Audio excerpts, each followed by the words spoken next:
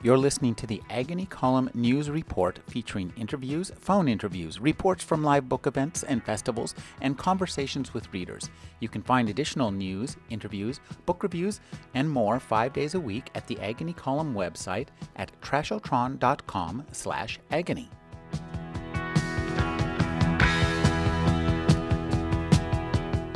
I'm speaking with Jack Estes. He's the publisher of Pleasure Boat Studio Books. Their latest book is Michael Blumenthal, Weinstock Among the Dying. Thank you for joining me, Jack. My pleasure. Jack, how long have you been publishing as Pleasure Boat Studio? Why did you start a publishing business in the midst of the biggest downturn in the publishing business in history? I didn't think I was going to be competing with any of the people who were being affected by such a downturn. I started this business in 1996 and never really thought that it was going to be very big, and it hasn't become very big for me. It's just still a small business, and I did it because I had always loved literature, and I'd had a little experience working with a small independent press in Washington State, and I had retired from teaching and thought, I'd like to do this, and so I just did it, and I figured I'd do it one book at a time. One book would pay for the next one, and so on. Of course, that hasn't happened, but that was my initial plan. What press were you working with in Washington? I was working with a small cooperative press called Empty Bowl. It's out of Port Townsend, Washington. And what kind of fiction or literature did they publish? They were always concerned about ecological works, primarily having to do with Pacific Rim issues. Their probably best selling book, which is about to be reprinted, is called Working the Woods, Working the Sea. And it's poetry and prose, both fiction and nonfiction, about the environment and what it's like to work outdoors. They were very heavily influenced by Gary Snyder and Philip Whalen and that whole school. Tell us a little bit about the very first book you decided to publish and what you had to go through to get the rights to publish it and how you went about actually getting it printed. The first book I published was a book that I had by an author that I had worked with in Empty Bowl, and so this was his second book, and I knew him, and I had worked with him before, and so I just talked to him about it. He was interested, excited. What was his name? His name was William Slaughter. He teaches at the University of North Florida, or he used to teach at the University of North Florida in Jacksonville, and he's a poet, and this was a book that was called Politics of My Heart, and it was a book of poems about China, a somewhat political book, and it seemed to fit the kind of thing that I was hoping I would do, I would end up doing, and it was kind of a learning process, and he went through it with me because he was very understanding, and so I found the design I wanted and the printer I wanted and kind of collected the money and went for it. And actually, the main designer at that time was a woman that I knew, so that helps a lot. So that was kind of it, and it was sort of, I got this book. There was a book by I forget his name now, but he's kind of well known for self-publishing and small presses, and he wrote a kind of a basic primer on how to publish a book, and so I bought that book, and I've actually referred to it several times ever since. It's been a good one, but I forget the name of it. His name was Dan something. Dan Poynter, Poynter. Dan Poynter. Well, yeah. How to publish books in the small press. That sounds really interesting. Now, once you did this first book, you had presumably you got a manuscript in computer form, in a computer file, or did you get pages? I did nothing but computer files. Actually, this latest book that you referred to, Weinstock Among the Dying, is the first book that I have published that was not in a file.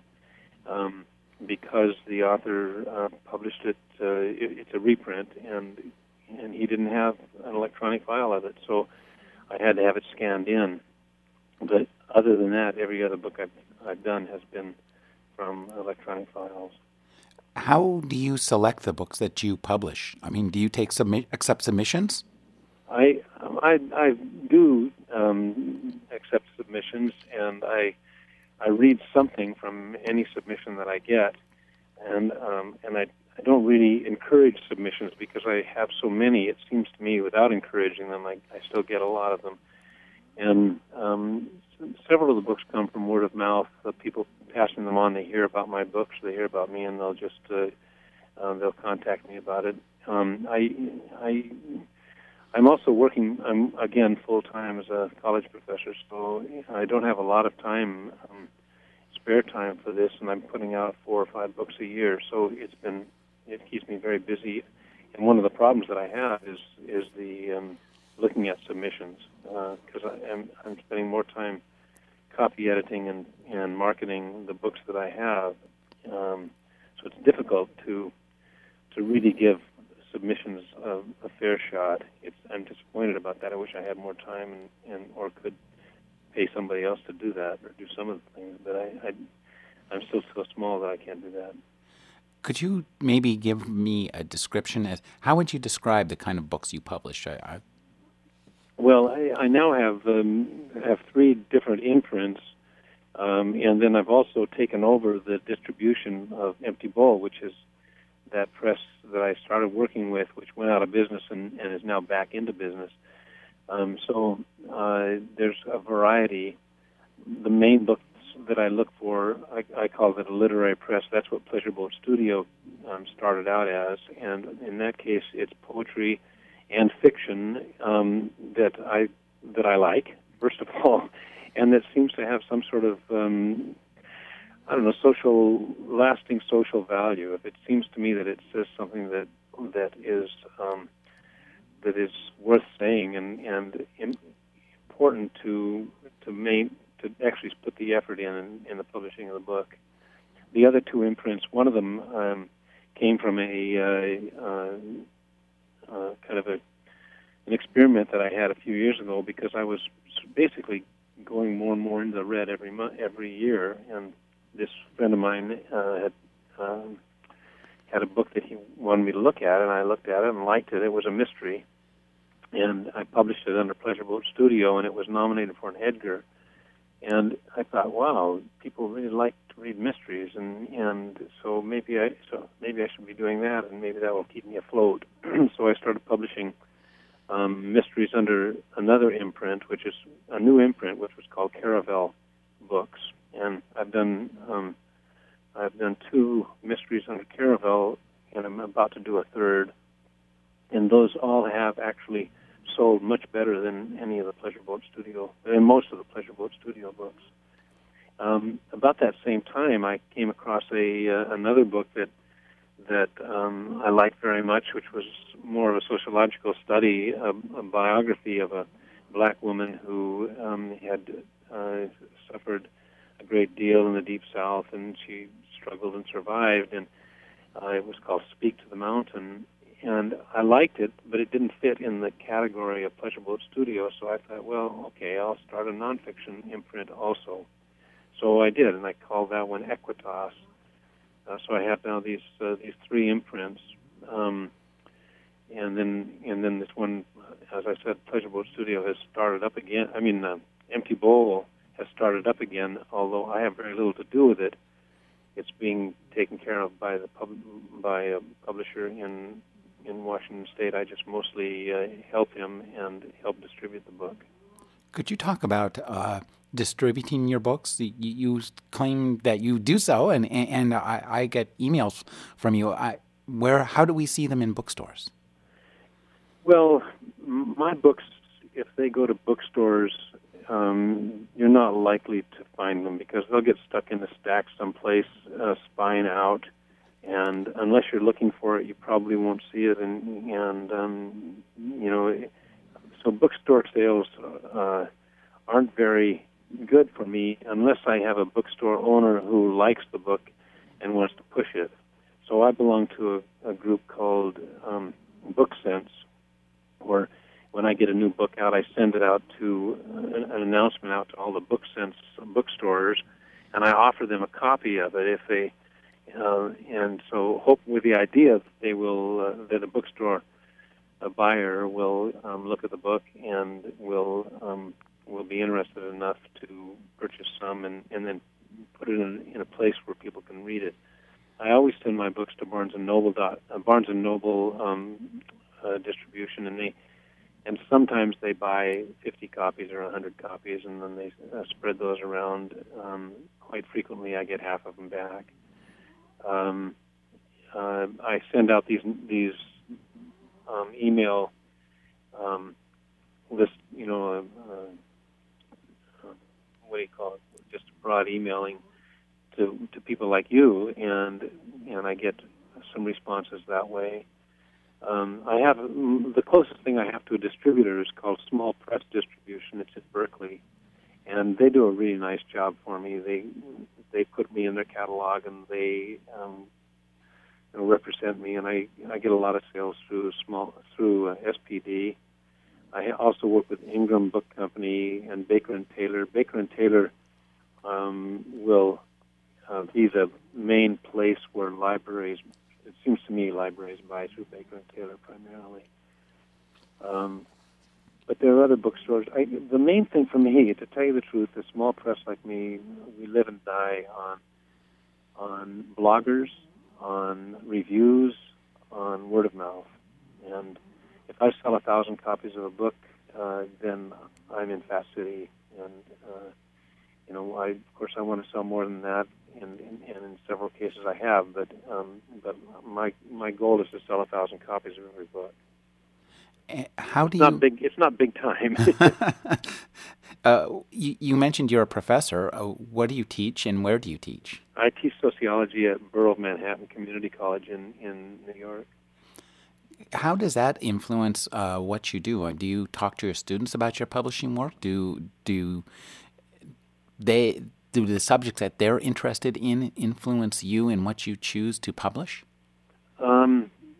Only my interest in sociology. I'm sure that influences me, but I think if I got a book that connected somehow with what I see among my students, I'd be interested in it.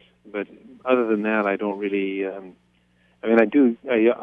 when I introduce myself, I tell my students about my press, but that's about as far as it goes. Sometimes a student will come into my office and want to talk to me a little bit about publishing, but for the most part, I keep those two aspects of my life separate. On the other hand, I did publish a translation of a novel by two of my colleagues here at Borough Manhattan Community College. So, in that way, my two roles kind of converge. Could you talk a little bit about do you participate in conventions or in conferences and in literary events that help you promote your books, or where you find new input? The truth is that every time I've done that, I haven't really found it to be too valuable for me. It's usually cost me much more than it brings in. So I kind of avoid those for the most part. I try to have my book represented either by SPD or by some other means at some of the main book shows, especially the international shows where they are looking for international sales. I have a company here called Books Crossing Borders, which represents me in international sales, and so that saves me that kind of problem. I don't usually participate in those. I've done it before, but it just seems to me that it hasn't been very worthwhile either for my time or my money or my energy or anything like that. I am a member of this thing called CLMP, Council for Literary Magazines and Presses, and also Publishers Marketing Association, PMA. And I try to go to the PMA workshops as often as I can. and the CLMP is located here in New York. PMA is located in California, but CLMP is here in New York, and they occasionally have workshops that I'll attend that seem to be quite helpful. Especially, we've had a couple of workshops that they've organized where we've gone in with big presses, and there have been about a dozen small presses sitting around a table with 4 or 5 representatives of Little Brown, or I forget who the other one was, but those were valuable sessions. I learned a lot about from those. Tell me a little bit about the books you've been publishing or planning on publishing this year. We've got Michael Blumenthal, Weinstock Among the Dying. This is a 1994 title. Why reissue it here in 2008? Well, I've done a couple of other books by Michael and books of poems that I've reissued, and they've done very well. He was published in the 80s in these 2 books of poems, and they went out of print, and he asked me if I wanted to redo them. I published an original book by Michael back. It was like, I think, the 3rd or 4th book I published. It was nonfiction about Central Europe, mostly Hungary, and it has continued to sell pretty well. And then I did those 2 books of poems, and they have sold well. And so he talked to me one day about this book, and this particular book has an interesting history because it won all sorts of awards and terrific reviews, but it was only released in hardback, and then the publisher went out of business. So who was the publisher at the time? The publisher was called Zoland, Zoland. It was out of Cambridge. And I read the book when it was first published because that was when I first got to know Michael, and I liked it very much. I thought it was funny and clever and kind of iconoclastic. It's such an attack on Harvard that it was almost irresistible for me. And so I just decided I'd give it a try, and I'm doing it. As I said, I had it scanned in. It's the first time I've done that, and so I've done a few new things with it, but already just from that first email blast that I sent out the other day, I've received several responses, positive responses, and lots of orders for the book. So I think it's going to be a good book for me. What else do you have coming out this year?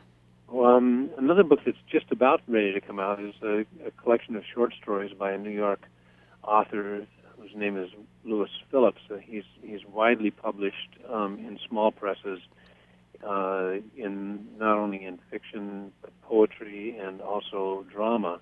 He's published lots of plays and had several plays performed.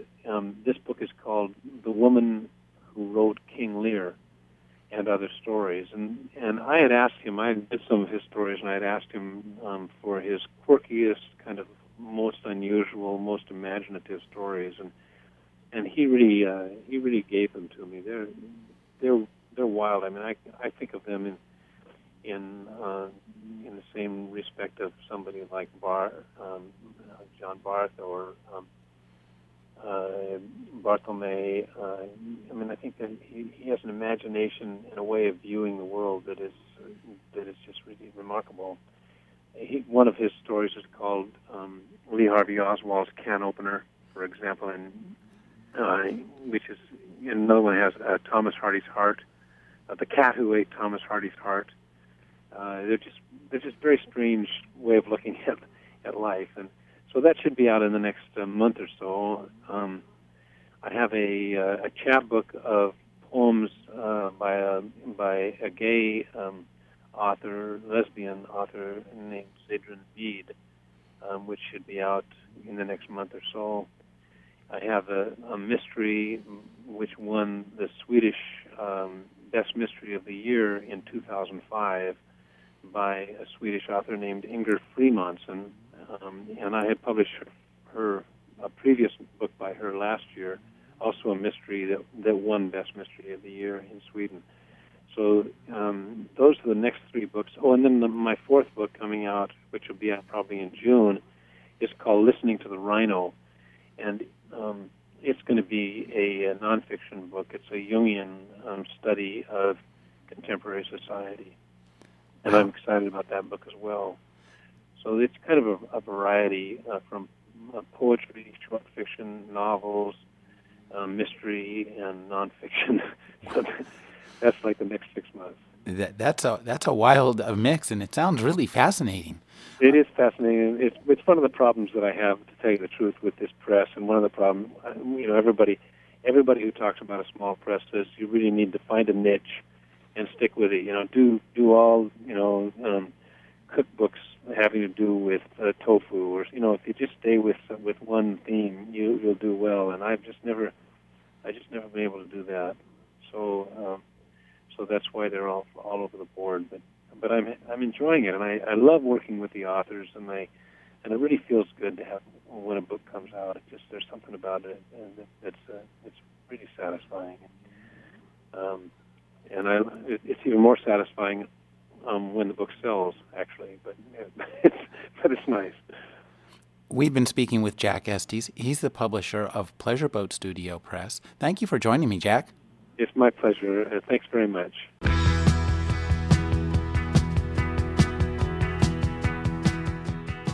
You're listening to the Agony Column News Report, featuring interviews, phone interviews, reports from live book events and festivals, and conversations with readers. You can find additional news, interviews, book reviews, and more 5 days a week at the Agony Column website at trashotron.com/agony.